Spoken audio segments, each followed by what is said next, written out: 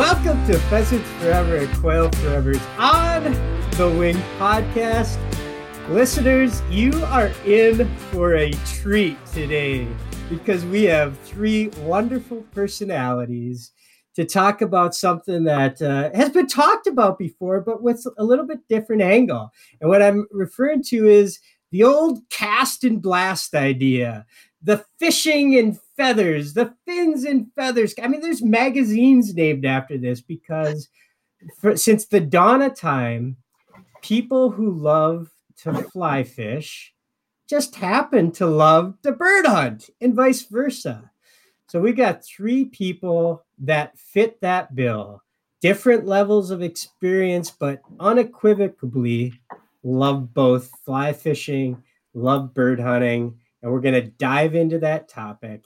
And back punching her ticket once again, frequent co-host on the Wing podcast and the fly fishing aficionado. No, she's already shaking her head. Well, she knows a heck of a lot more about fly fishing than I do. Marissa Jensen joins me for this conversation. Welcome back, Marissa. Thanks, Bob. I'm excited to be here, and I'm really excited for our two guests today. And this topic, it's very close to heart for me, and I think a lot of our listeners out there, and maybe it's something that they haven't experienced yet, but have thought about. So I hope that we can encourage people to give one or the other a try if they haven't so far. And in perfect honesty, this podcast is entirely your idea. We're going to throw that out there. Well, hopefully it's a success. Absolutely. Well, as you proposed it to me, you said fly fishing and bird hunting go together like peas and carrots, and which made me chuckle instantly because I would have said peanut butter and jelly, but peas and carrots makes sense. That's the Nebraska in you coming out. I hate that because peanut butter and jelly is way better. So I don't even like peas and carrots. So I don't know. Well, it's overused, but I know when you talk about, you've been on a number of episodes talking about being an adult onset bird hunter, and part of your journey before we introduce. Yeah, and we're going to get to our featured guest, but part of your journey, I think, is important to start this conversation because your journey kind of into the outdoors as a hunter really began with you as an angler. So talk about that just to get us started here. Yeah, I grew up in the outdoors, just not hunting. I mean, that was just never a part of my narrative or my direct family's narrative. But I always, enjoyed camping and hiking and fishing. And my mom is a terrific angler. I mean, she's just one of those people that she throws it out there and everything she does is just not normally what you think you're supposed to do, but she lands all the fish. And so I learned from her, but I didn't start fly fishing until I got older as well. And, I think just a combination of what fly fishing is really about. And I mean, sure, you could say that for all the different, types of fishing. But for me, it was everything from the macroinvertebrates to, tying flies, that true connection with the water. And actually, before my career with Pheasants Forever, I worked in fisheries with Nebraska Game and Park. And so I had opportunities to teach trout in the classroom and, work with students and teach them how to fish. So it has a very, very, very soft spot in my heart. And definitely, I think the fly tying wasn't why I started hunting, but oh boy, do I love connecting those two. And hopefully we'll get a chance to talk a little bit more about that today too. All right. So when you position this podcast episode as peas and carrots, you also said, and I know exactly who our guests are. So go ahead and introduce our guests for this particular episode.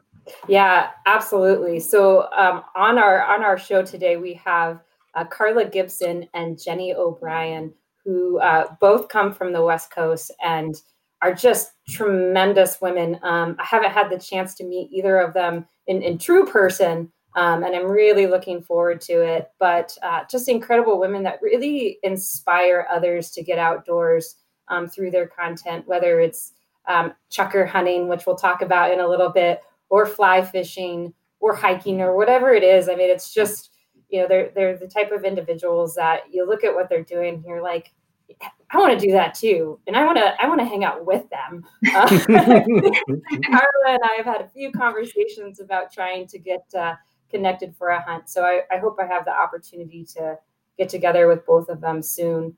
So I'll stop talking here, and Carla, I'd love to start with you and just get a little bit of your background. What came first, fly fishing or upland hunting for you? Bird hunting, definitely. I've been hunting my entire life. I was raised in a hunting family with bird dogs, and my father got me into upland hunting primarily. And so that's what I've been doing my whole life. It's only been the last 5 years I've been fly fishing. So I'm definitely still a novice at fly fishing and bird hunting, actually. But I've spent more time in the hills than I have in the streams. So Carla and Jenny were speaking a little bit ahead of the show, just about kind of the mentorship that's happened between the two of them. And so Carla, I'm kind of going to take what you were just saying and how, Jenny's kind of been supportive of you with your fly fishing, and then bring it over to Jenny and introduce Jenny and just kind of talk about how you started upland hunting. Yeah, thank you, Marissa, and thank you, Bob, for having us today. This is really fun. We're both, I'm speaking on behalf of Carla and I, because we do go together like peas and carrots or peanut butter and jelly or, those things. Coors Light and hot dogs. I mean, all the things. But, I grew up kind of parallel to Carla in a family of outdoors focused people. My father has always had labs and did a lot of pheasant and duck hunting. So when I was a kid, I think there were some formative years of my life that were spent freezing my toes off in a duck blind. Save that for the therapist. But and my granddad as well. And I'm originally from the Seattle area, and spent a lot of my younger years in Central Washington. My family's always had a place in the Cle Elum area. And so we were just exposed to the outdoors. And I moved to Central Oregon about 8 years ago now, and got exposed really to upland, like chukar, Hungarian partridge, quail hunting, with the acquisition of a German short-haired pointer. And I think that definitely was like a big catalyst for my interest in it. And then Carla and I actually met we both play beach volleyball. And so we met through the volleyball community, and it was fast friends.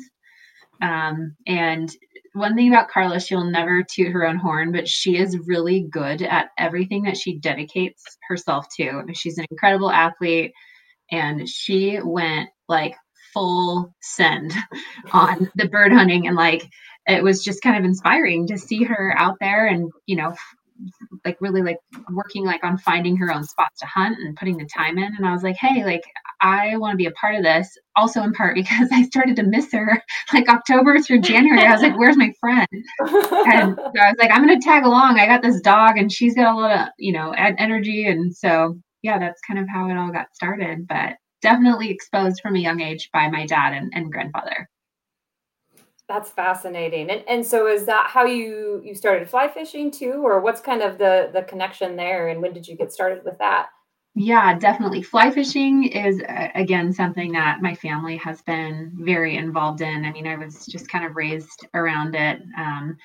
My dad's best friend has owned several lodges in both Alaska and Mexico, and it was just always something that we were around. I think I picked up a fly rod for the first time when I was 14. And my father had at that time leased this little lake that he stocked right outside of Ellensburg, Washington, and was like, okay, let's go out and fish. And I was like, yeah, this can't be that hard. So I threw a back cast and immediately it got everything entangled in a tree. And I was like, okay, well, what do I do now? And he's like, you climb the tree and you get your stuff. I'm sure there was a very sassy look that came across my face, but sure enough, I did it.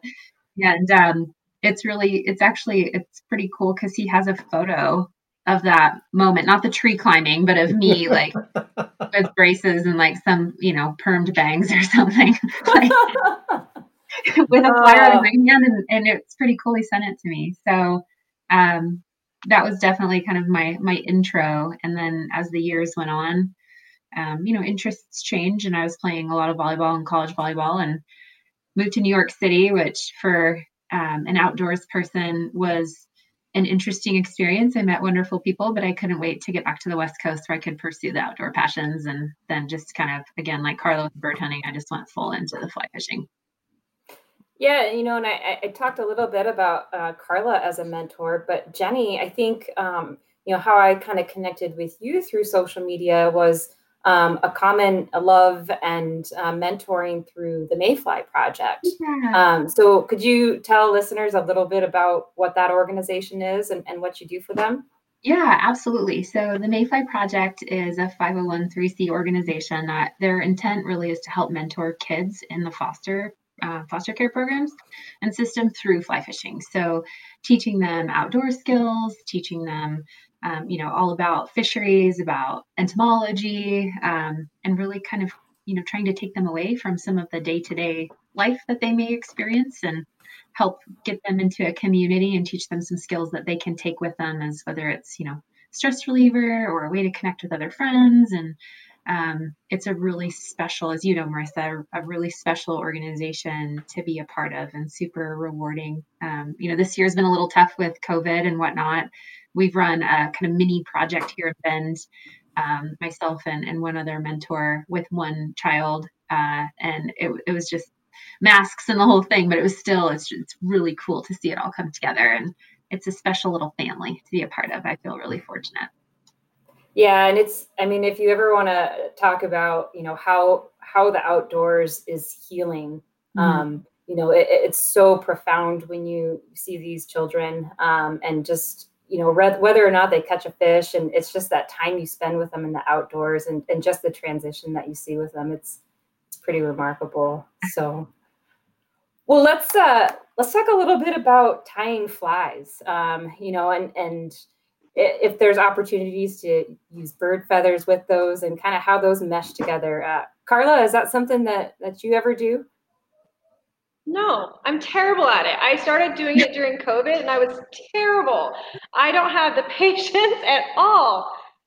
I got nothing. That's all Jenny. She has the patience and the skill set. I'll just use one she ties. Oh, I don't know about that. You're not gonna catch anything. So Jenny's the fly tyer of the group then. I am a novice fly tyer. I grew up again, like with my dad had tons of fly tying equipment, and I would sit down at his vise and find anything that was like pink, purple, sparkly, and make creations is what he affectionately referred to them as. But I do have this little creative side of me, and so I got more interested in it. Like the more flies you lose, you're like, hey man, that was like $3. Like I don't want to have to climb a tree every time I need a pheasant tail. So I started identifying some mentors. One of which is Amy Hazel. She is a co-owner of Deschutes Angler Fly Shop in Maupin, Oregon. And I have a good friend, Danny McWilliams, who lives here in Bend, who's a guide. And I just was like, hey, like, can you kind of teach me some of this? And, COVID was a good activity to try to pass some of the time, especially the days being short, but I do really enjoy it. I think it's really rewarding when to kind of link the bird hunting thing is when you obtain feathers that you don't have to pay for. You pay for it with like your miles and like, calories, but not necessarily with your dollars. And so it's been fun to see the kind of the end result of that.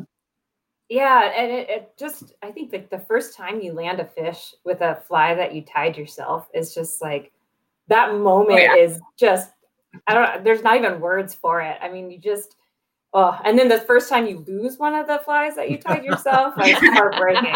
You just for me. So then do you use chukar feathers at all? Or, I mean, I know, quail and especially like the pheasant tail nymph is a really common fly. But yeah, I'm curious about chukar feathers. I haven't tried anything with checker feathers yet, but I'm thinking like you could probably use that as like a hackle collar on, like a soft hackle or something of that nature. I use a lot of pheasant tail around here. We can fish all year. So we're fortunate. We've got from Bend, there's really 4 rivers that we have access to fish, and a pheasant tail, flashback pheasant tail, Frenchie, like those are all fly patterns that tend to work year round. And so that's really what I'm excited to get my hands on, are the rooster feathers. Just refill up those fly boxes. And but the Frenchie is probably one of my favorites, and I've been tying them actually lately on like with a tungsten bead and a jig hook, just because I like the way that they present in the water column, and they're also a little bit easier to get out of the fish's mouth. So a lot of times by the time I net a fish, the fish has already lost the fly, and it's minimal handling, as I primarily practice catch and release, unless it's like a hatchery steelhead. Nothing's dinner. What's going on? Yeah, and that's I've certainly experienced. I think that's one thing that I've always enjoyed with fly fishing is those little flies are so much easier to get out, and you're not wrestling with the fish, and it does make it a lot easier. So, and I was going to mention too. And I believe we have it on the blog. I know it was an article in the past, but we've done some fly tying pieces. So if listeners are kind of scratching their head at some of the terms that we're using, or if they're interested in tying flies themselves, maybe we can link that article to this podcast, and you can look back and try it yourself. And I'll tell you from experience, and I'm sure Jenny and Carla will agree, sometimes they look horrific, but a lot of times those really gnarly ones actually catch a lot of fish. So, and sometimes they fall apart after 3 casts, but hey, that's 3 casts that you got with them. So we'll make sure that to get that out there for everyone. What do you, I guess, what's your go-to fly for trout fishing then? What's kind of that number 1 in the fly box that you like to reach for? Oh man. For me, it depends on if I'm dry fly fishing, streamer fishing, or nymph fishing. So I'll give you one for each of those. For streamers around here, I really like a thin mint, which is kind of a variation of like a woolly bugger. Tends to work pretty well. For dry flies, it's the purple haze, as Carla and I say, purple haze for days, because it's like universal. Tends to work really well. And then I find myself using a lot of pheasant tail, zebra midges, black assassins, rainbow warrior. I like a lot of the smaller nymph patterns, hare's ears. Those types of things tend to work across most of the river systems that we fish out here. Yeah, and for those that aren't involved with fly fishing, I think the names of flies are one of my favorite things. They are so abstract, and I love to go to local stores in different states that I haven't been to before, and I'll pick the most abstract, bizarre named fly I can, just for the fun of it. Yeah. Carla, what about you? What are some of your go-to flies? Well, if you ever ask Jenny, I only dry fly fish. I don't nymph ever. I can't stand it. I will cast to nothing versus having to nymph. So it's so true. We call it nodding. Nymphing is nodding. Yeah, but no, we use the purple haze on all these small rivers around here. Even on the Deschutes, you can catch a trout on a purple haze all the time. So I always have a pile of those because I lose them in the trees. But we have a really great hatch here that's in like May. That's a salmon fly hatch. And I did tie and successfully catch a fish on a chubby Chernobyl I tied myself. So that is my favorite fly now in the box. The chubby Chernobyl. Excellent. All I've got, but I caught a fish on it. So I'm going with that one. Yep, that's right. Let's go ahead and kind of switch gears a little bit here and dive into the checker hunting, because I know that that's a huge passion for you, Carla, and Jenny, that you've started to get into that as well. I've never checker hunted before. I've just seen images of it. So I have to kind of ask, why?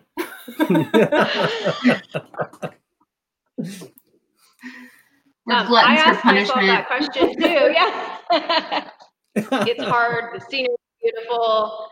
The dogs are amazing. And you get to see areas that no one has ever stepped before. And that's pretty cool, especially in the time and age where people are everywhere. Yeah, that's really fascinating. And I can definitely see the allure to that. We hear lots of names, that come with that too. And I know we've got some staff that love to chase them as well. And so I kind of follow vicariously through them. So, red-legged devil is one that I've heard. What are some other, terms, or is that kind of what sums it up? You've got chucker or red-legged devil? Yeah, we call them devil birds. And after you chase them the first time, you'll understand why they're called that for sure. They run uphill and they fly 50 miles an hour downhill over top of you and laugh as they fly by.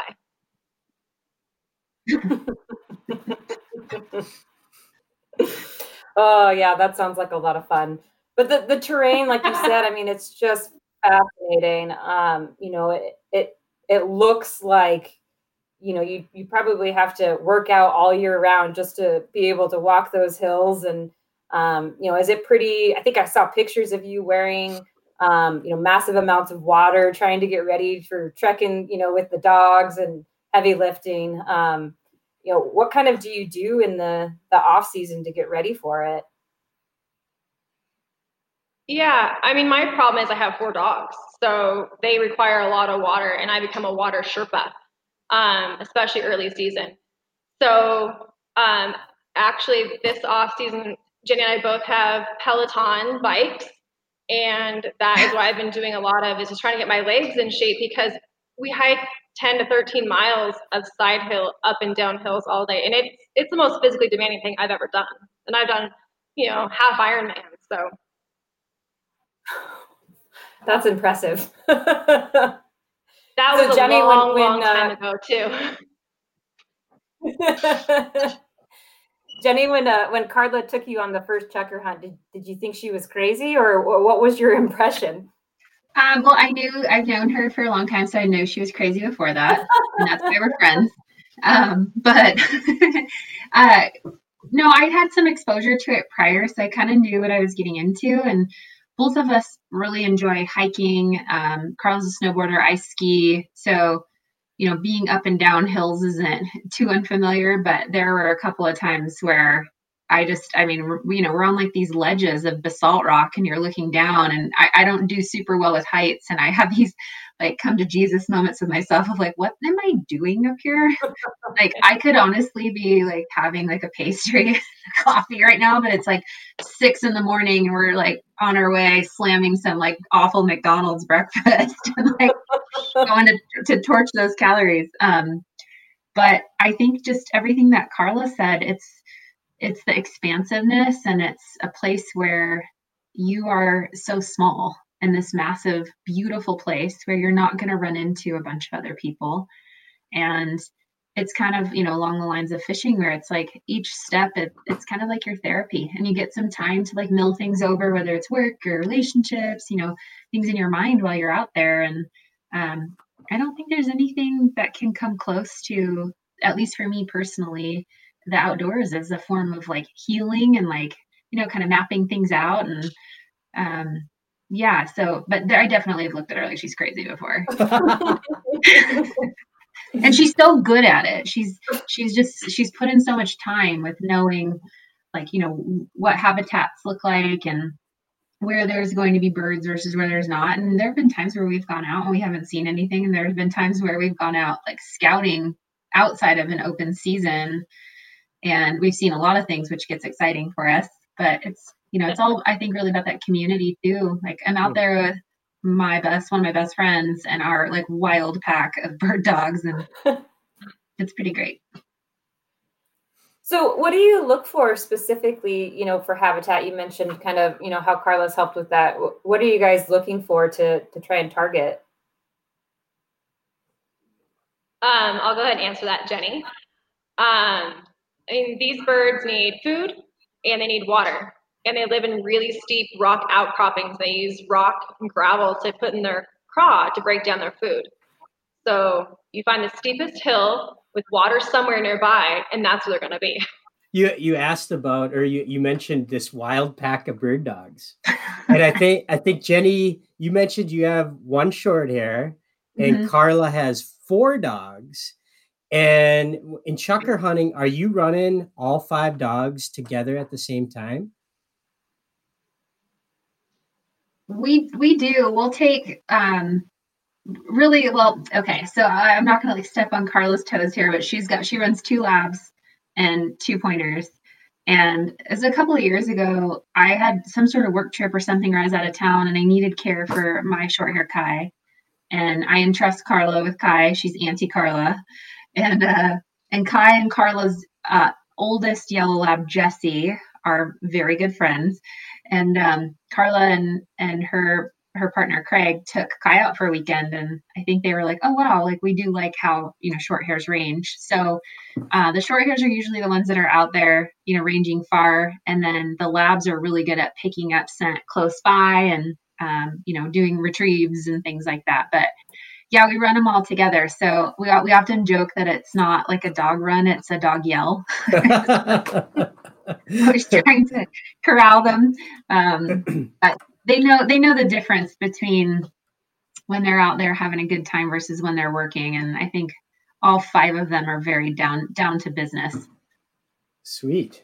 I mean, that is, when I haven't ever chukar hunted, and it's definitely on that list, right?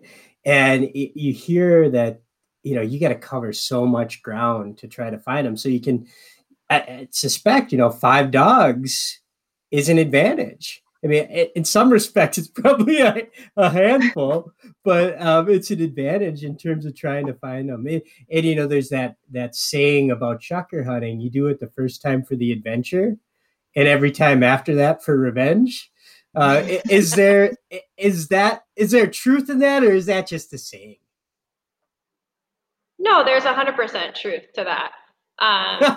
There have been times when, I hunt all 4 of our dogs often because I like to hunt and I want them to go, and that's what they're good at. And so having as many dogs on the ground, like Jenny said, to have the labs that hunt close, the short hairs hunt far, and we still miss birds. I mean, not even like missing them with the gun, but can't find them. And you hear them cackling behind you laughing. And it's like, how in the world did we just put in 500 dog miles and not find that freaking pile of birds?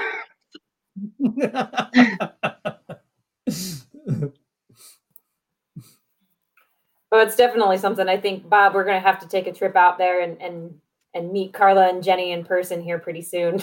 I admit I was checking out Instagram before we started. I want to throw out both of your Instagram handles. Carla, you're at Oregon Outdoor Girl, right? Yes, that's correct. And Jenny is at C2 Sage, which I thought was, both of them are super, illustrative of who you are as people, right? C to Sage, fishing to hunting, Oregon Outdoor Girl, your roots in the outdoors. And then I dove in and checked out the photos, and you both kick my ass when it comes to fishing. My gosh. The trout that you've caught this season is sick.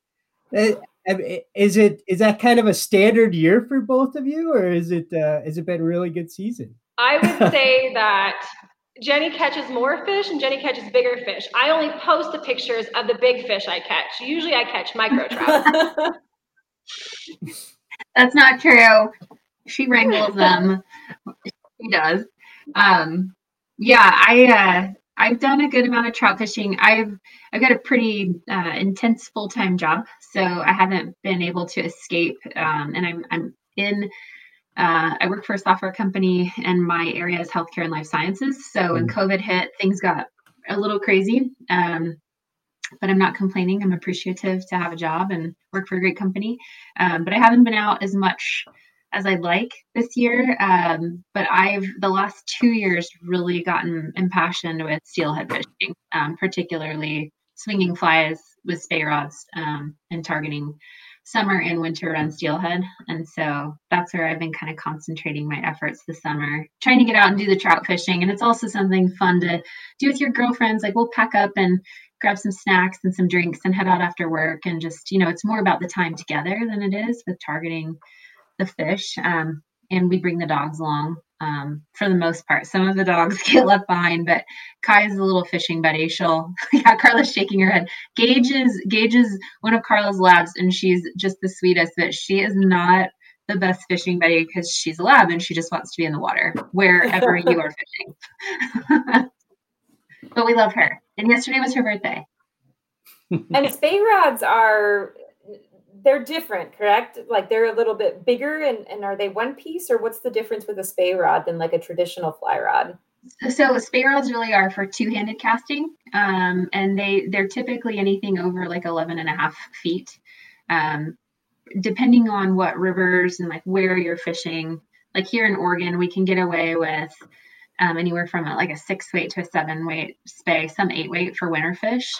But I really have enjoyed learning the different variations of spey casting and swinging flies for steelhead. And it's such an incredible species of what they go through from, rivers to the ocean to back to the river systems and their spawning grounds and the adversity that they face. And I will only swing a fly for steelhead. I think they deserve that respect. So when you get one, it's a very emotional, at least for me, it's a really emotional moment, just knowing what that fish has gone through and like everything lined up perfectly in that moment. The right fly, the right water conditions, the right presentation. And I've been known to be a crier. I connect with the steelhead because I'm just so full of joy and like appreciation. But yeah, that's kind of they are a fascinating fish. And you kind of brought up a good topic that I think it is important to talk about. And that's just what goes into the clean water and how these species rely so much on clean water and the habitat work that occurs outside of the water that helps keep it clean. And just to kind of discuss a little bit about some of those buffer strips and smaller areas that are alongside that, those creeks and rivers and lakes. And it's really important because they help slow down runoff and trap sediment. And, it's stuff that we actively work on as the habitat organization. And I think it's just a really good connection, again, talking about fly fishing and upland hunting, because there's a lot of commonality there when it comes to habitat. And, those buffers help provide food, nesting cover for a variety of wildlife species. And trout and, a lot of those cold water fish, they are really relying on clean, high oxygenated water. So it's important for us to kind of work on that habitat around those areas. And it just fascinates me, the interconnection between all of that. So thanks for bringing that up, and just going to put a plug in for listeners, when they think about that, just think about the conservation organizations that are working so hard to create that habitat. Obviously the Habitat Mission at Pheasants Forever and Quail Forever, but Trout Unlimited is a fantastic organization that we partner with as well. And, just thinking about that and how we need all the help we can to keep those places running. When you break it down, it goes full circle, because we talked about the connection between tying a fly with a feather to catching a fish with that fly. But if you even back it up further, right, the habitat work that's done to create habitat for wild populations of upland birds, cleans water, whether it's the Columbia out west or the driftless area in southwest Minnesota or southeastern Wisconsin or northern Iowa, or even Lake Erie. One of the main ways that we're cleaning up Lake Erie is through buffer strips in Ohio and in Michigan. And you think about just cleaning up that water and creating better habitat for trout. And then you go shoot the bird, create the feather fly, the purple haze. there's got to be a pheasant feather in the purple haze because I right? There can be. There has to be. Yeah. And then you catch that steelhead that Jenny was talking about. Now we're going to release most of the steelhead unless it's the farm raised one, which she mentioned. Then it's going on the plate, right? Yeah, there's differing opinions. I mean, there have been hatchery steelhead that I've caught and released before, just because they're like a bee run fish that was in the Deschutes, lower Deschutes, and was really bound for Idaho. It was a nice big fish, and it took a swung fly. And I've got a lot of friends that are make their living off of guiding, and I want to ensure that they have abundant. Well, that's kind of a tricky word to use when it comes to steelhead, but that other people have a chance. But there's a lot of, and I don't want to get too political here, but there's a lot of differences in opinion on hatchery versus wild fish and the implications that hatchery fish have on the wild populations. So for me personally, if the time is right, I don't mind harvesting a hatchery fish, but a wild steelhead is like basically a unicorn in my mind. So they get the utmost care, and a lot of, like Alaska and several other states, like they're protected. You can't harvest them. And until we start to see those returns come back at a healthy rate, personally for me, that's kind of my code of ethics that I run myself by.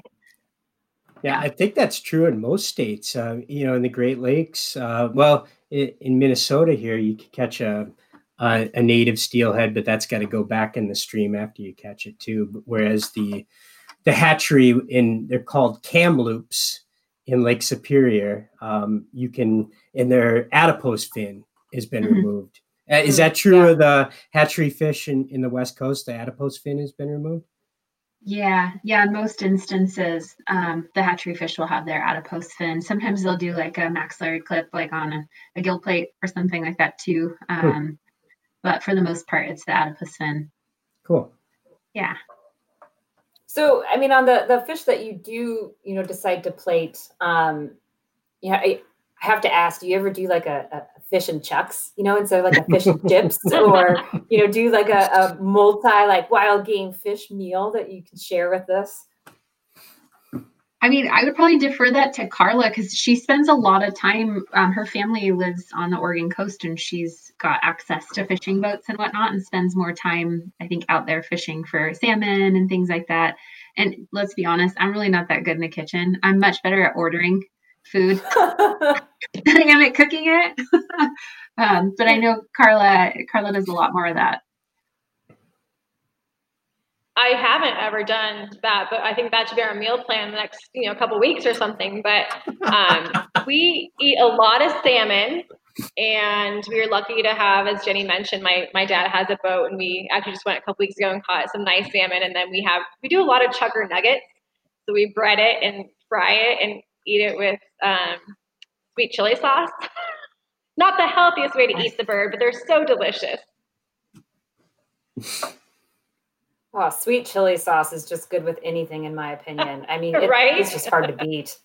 So one question that I have for you both, and, it's something that I think about all the time is, what makes fly fishing and upland hunting go together so naturally? Because it just seems like they were made for each other. And I just love both of your input on that. I'll go first. I think, really it comes down to just these beautiful places that these passions and lifestyles and hobbies, whatever you want to refer to it, take us to.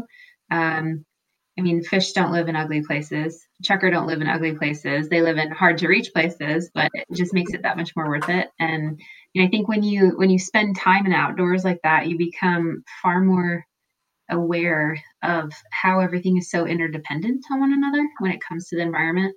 And by default, I think you become more interested in conservation efforts and like figuring out how you can protect these species and these spaces that you love so much.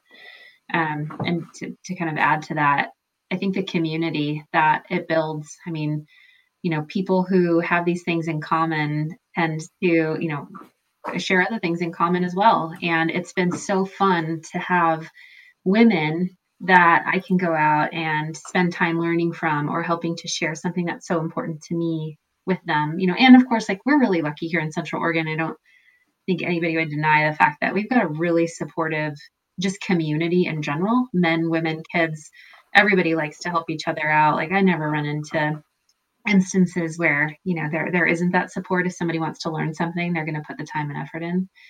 Somebody is there to help. But yeah, I would say just the beautiful spaces, the conservation efforts, and then the friendships that are forged. Perfectly put. Yeah. Carla. I know, how do I follow that up? But I think one of the things that Jenny keyed on, which I think is so important, is the community. I feel like the personality types that want the challenge of upland hunting also want the challenge of fly fishing. They're not easy. None of them are easy. They take a lot of learning and a lot of failures, and you have to have someone who's willing to fail for that little success. I mean, I don't know how many boxes of shells I've shot at birds, but it's the one I drop that makes you come back, or the steelhead that you swing up that makes you go back, So, and the people are so supportive in both of these communities. I'm happier to see Jenny shoot a bird than I am if I could shoot one. I don't care. I want to see her be successful. I want to see her dog work well. And, I want to see her catch fish. It's just a really great group of people that tend to flock to both of these hobbies and lifestyles. Yeah, and that community that you both described so eloquently is just, it's exactly what we aim for with the Women on the Wing initiative too. And I know I have spoken with you both, Jenny and Carla, about, trying to engage more women in the Oregon community. And so, is that something that if somebody's interested in the Oregon area, they can reach out to either of you and see about, kind of building that community in your area? Yes, absolutely. Yeah. I think one of the hard things about bird hunting here is we have not a lot of chukar hunting within, we drive 4 or 5 hours every weekend to get to where a lot of the birds live. So that makes it hard. It's a pretty much, for me and Craig, it becomes our lifestyle during chukar season. I force him to make it his lifestyle as well. But we travel, we become road warriors, we travel hard, and it's hard to get people who have that same desire and love you have to commit all the way if you're going to do it. Yeah. And it's just, I think even the bonding that occurs outside of the field when you find individuals that are interested in the same things that you are, and they find those outdoor spaces so magical. It's just being able to talk to one another. Just like this podcast, the excitement that I think we're all getting just from talking about these places, that I just wish I could walk out and go fish outside my door as soon as we're done with this. So I think, just supporting one another and encouraging and getting each other excited is so important. What are thoughts, from both of you, and Carla, I'll let you go first this time. How do we help introduce more anglers to the upland community?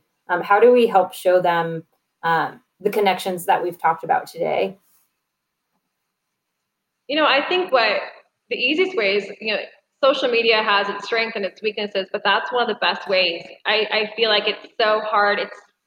It's intimidating for someone who hasn't ever, been in the hills or in the field shooting pheasants. And it's hard to branch out, So I think that just like what you did, Marissa, is you found people and you can start engaging with just, the messenger on Instagram and start creating friendships. And I actually have created several friendships via Instagram of other women who have reached out and said, hey, tell me where to go, or tell me, I'd love to learn more about how to work your dogs, or whatever it may be. And it's pretty cool that for all the faults social media has, in my experience, that's been so positive. And that's probably the best way to reach people, I would say. Yeah, it's pretty fascinating how many individuals you can meet through that, avenue. And even just, opening grouse season, I hunted with a woman who we had other connections, but really we started becoming friends through Instagram. And I'll tell you, that's one of the coolest individuals that I've had the chance to hunt with yet. And so it's pretty remarkable, the friendships that you can make. Jenny, what are some of your thoughts on that? I think what Carla said is pretty spot on. Um, people who have bird dogs just are like, oh, they're like, oh, you have a short hair. I'm like, you have a short hair. And it's like, instant bonding. Like I ran into a couple on a trail run the other day that had a 2-month-old little GSP pup, and she was so cute. And, she was playing with my dog Kai, and we just got to talking, and she was like, I bought this dog with the intent of really wanting to learn the upland game and, love putting the time into like the training and all those things. And she's like, I just don't know where to get started. So I think that's where organizations like, Pheasants Forever and Quails Forever and the Women on the Wing initiative can come in and be really helpful.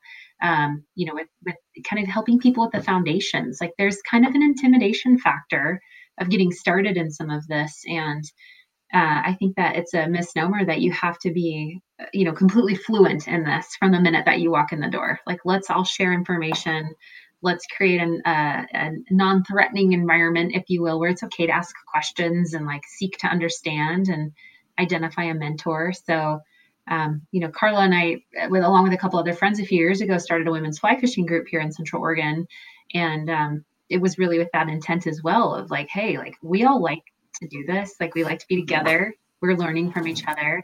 Why not replicate this so that other people can share in this same benefit of information gathering and making friends? And this last year, of course, with COVID, it's been a little tough, but it was something that was so welcomed and it spread like wildfire. So I think, if you've got people in your community, just like get together, secure that time, like bounce ideas off each other, set times to, do outings and go practice shooting together.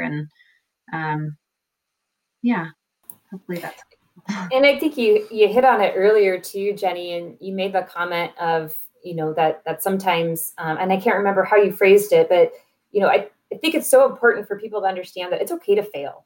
And you're going to miss those shots and you're going to miss that fish. I mean, I can't tell you how many times I missed a hook set and it's like, oh, that was a big fish, or, the perfect shot where your dog's on point right in front of you and the flush is perfect and you let your dog down, and that's okay. Like it happens to the people who have been out there since, they were old enough to walk, and that's just part of it. And, letting people know that that's okay. And to be quite honest, if it wasn't that hard and if you didn't fail, I don't know that it would be as exciting. If you knew that every time you walked out, you were going to catch that fish or you're going to shoot that bird, who wants that certainty?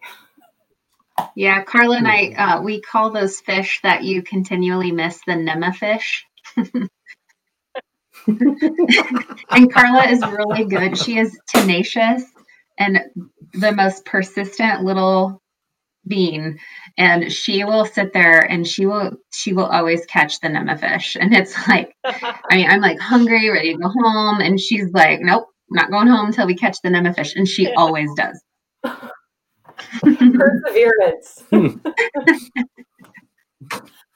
Oh, excellent. Well, it has been so much fun to chat with both of you. Bob, do you have anything to add before we get into the lightning round? Well, so you guys you're both podcasting gold. You are just, I love your personalities, and the vibe that you two have as friends is infectious. And I just think it'd be so much fun to just be along for the ride on a hunting or fishing trip with you two, because you both have come up with these fun, the Nema fish, and you have these, what was the other one? The purple haze. Purple haze for days. You had another. Yeah, purple haze for days. Like you have these things around hunting and fishing that make it personal and fun and really create the bond. So I could see where the two of you, like early on, you said, I think Carla said, I just love fishing with other women. And Jenny's like, I love being with my best friend, Carla, bird hunting and spending time together. So there's all the significant other guys that are out there. What advice do you have for them? So, because there's that whole range of like some guys just want it to be their own thing, right? Like go to go hunting and fishing alone. And frankly, they can have that, right? Like, go do your own thing. Then there's the other group of guys that really would like to coach, and we're shitty as coaches. a lot of us are, right? And then there's the other group that significant others just want to go along for the walk and the experience, and all those things are all fine, to each their own. But what advice do you give the male listeners out there when it comes to whether their girlfriend, their wife, their sister, their daughter wants to get involved in the outdoors as an upland bird hunter or as a fly angler? Do you get them connected to a woman, a sister, or is there something that the guys can do? Like, where do I go from here? What do you tell me? I'll start, Jenny. I would say that, Craig is my partner, and I think that it's a double-edged sword. I think he loves the fact that I go hunting and fishing with him. I think sometimes he wishes that I didn't, because sometimes I outfish him. So, but I think that there is a fine line of having someone as your partner, which he's learning that teaching me on the river isn't what I want. Like, teach me, and then we go to the river and I'm gonna fish, and I'm gonna learn from my own mistakes, and then if I want a lesson, we'll talk about it. But teaching me while I'm out fishing, trying to catch a fish, doesn't work. He's learned that now. But he's taught me so much about reading the water and learning where fish live. And then I can go and take those things, I can share them with Jenny, and Jenny has the same experience with people. And so I think that having a guy in your life that wants to have you come along, but not always be your teacher, has been huge for me. Like, let's just go enjoy the time together, because as you said, Bob, like, sometimes you're not the best teacher. If you want to enjoy those experiences together, don't always feel like you have to teach me. Just be there with me, But I think having a female mentor to go out with too, that's what Jenny was. I mean, she would go out, I'd go fishing with Craig, and then I would go learn from Jenny, and I would learn from Craig, and having both of them help me build confidence to succeed and to fail.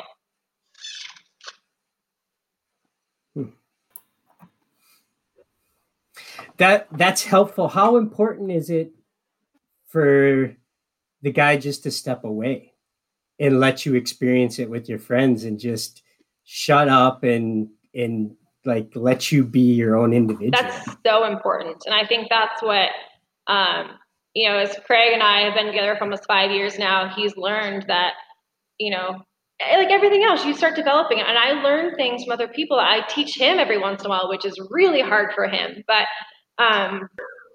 like I said, but I learned from people who, the more time you spend on the water, the more you learn. Either if you're out there by yourself or with other people, it's all, and that's where Jenny mentioned earlier, like, I'm a persistent little shit, and I'll go out there and fish by myself for an hour just to work on things because I want to be good at it. I think that's okay too, learning that it's okay to go by yourself. You don't have to be with anyone else. Go spend time in the water just casting, not even trying to catch a fish, but just casting and building that confidence so you can go with somebody else and not worry about what you're doing right or what you're doing wrong. You bring up a really good point, Carla. And it's something that I heard during a mentored hunt. And, we didn't get into any birds. We were on public land, and I felt bad and, made the comment, like, I'm really sorry we didn't get into birds. And she said, I actually really just liked being able to walk with the gun and feel comfortable with that. And it's kind of along the lines of what you were just saying, but just go out and cast. I mean, I've helped show people how to cast on dry land without even being in water. And, just getting comfortable. I think sometimes we assume that we have to set people up for success to get that bird or to get that fish. And yeah, that's golden. And for some people, they may need that, but it's also just that comfort level and feeling confident when they get out there. No, I would just say that's right. I think building confidence, and as a woman too, being, the angling industry, the fly fishing industry is swinging more towards supporting women. They have all these initiatives Jenny can talk about more, but And I think that's it, building confidence that you can go out by yourself or with other women, and safety first. Be careful when you go by yourself. But no, I think that we're going in the right direction for sure. Well, I will reiterate. I have really enjoyed listening to both of you too. I the banter that you have as best friends is really entertaining, and I would encourage folks to follow you both on Instagram. Carla, again, is at Oregon Outdoor Girl, and Jenny is at C, and that's C with an A, C, the number 2, Sage. And I think Jenny mentioned earlier that the places that they hunt and they fish are beautiful places. And, it's not about the size of the trout or the number of the birds. Although there are some pretty impressive animals in their photos, but the beautiful landscape of Oregon that you guys both experience is breathtaking in your Instagram feed. So folks should follow you. Marissa, any closing thoughts for us? Oh, I don't think so. It's just been so much fun to chat with both of you and, hear more about your story and how, when we talked about peas and carrots and peanut butter and jelly, we're talking about upland fishing or upland fishing. There we go. Upland hunting and fishing. I never realized how perfect that was, because that's you both. You are peas and carrots and peanut butter and jelly, and it's just been so much fun to chat with you both. And I can honestly say I can't wait to talk with you both again. And I know for sure that I'll see you guys in the future, and so I'm looking forward to it, and just appreciate you both jumping on today. Thank you for having us. Yeah, it's been great. All right, folks. Thank you for listening. Thank you, folks, for listening to this episode of On the Wing Podcast. Hope you have enjoyed it as much as I have. Talking cast and blast, fins and feathers, and most importantly, friendships. Jenny O'Brien and Carla Gibson, our featured guests, along with Marissa Jensen. Thank you all for being a part of this episode. I'm Bob St. Pierre for Pheasants Forever and Quail Forever, saying thanks for listening, and always follow the dog. Something good is going to rise. Thanks, folks.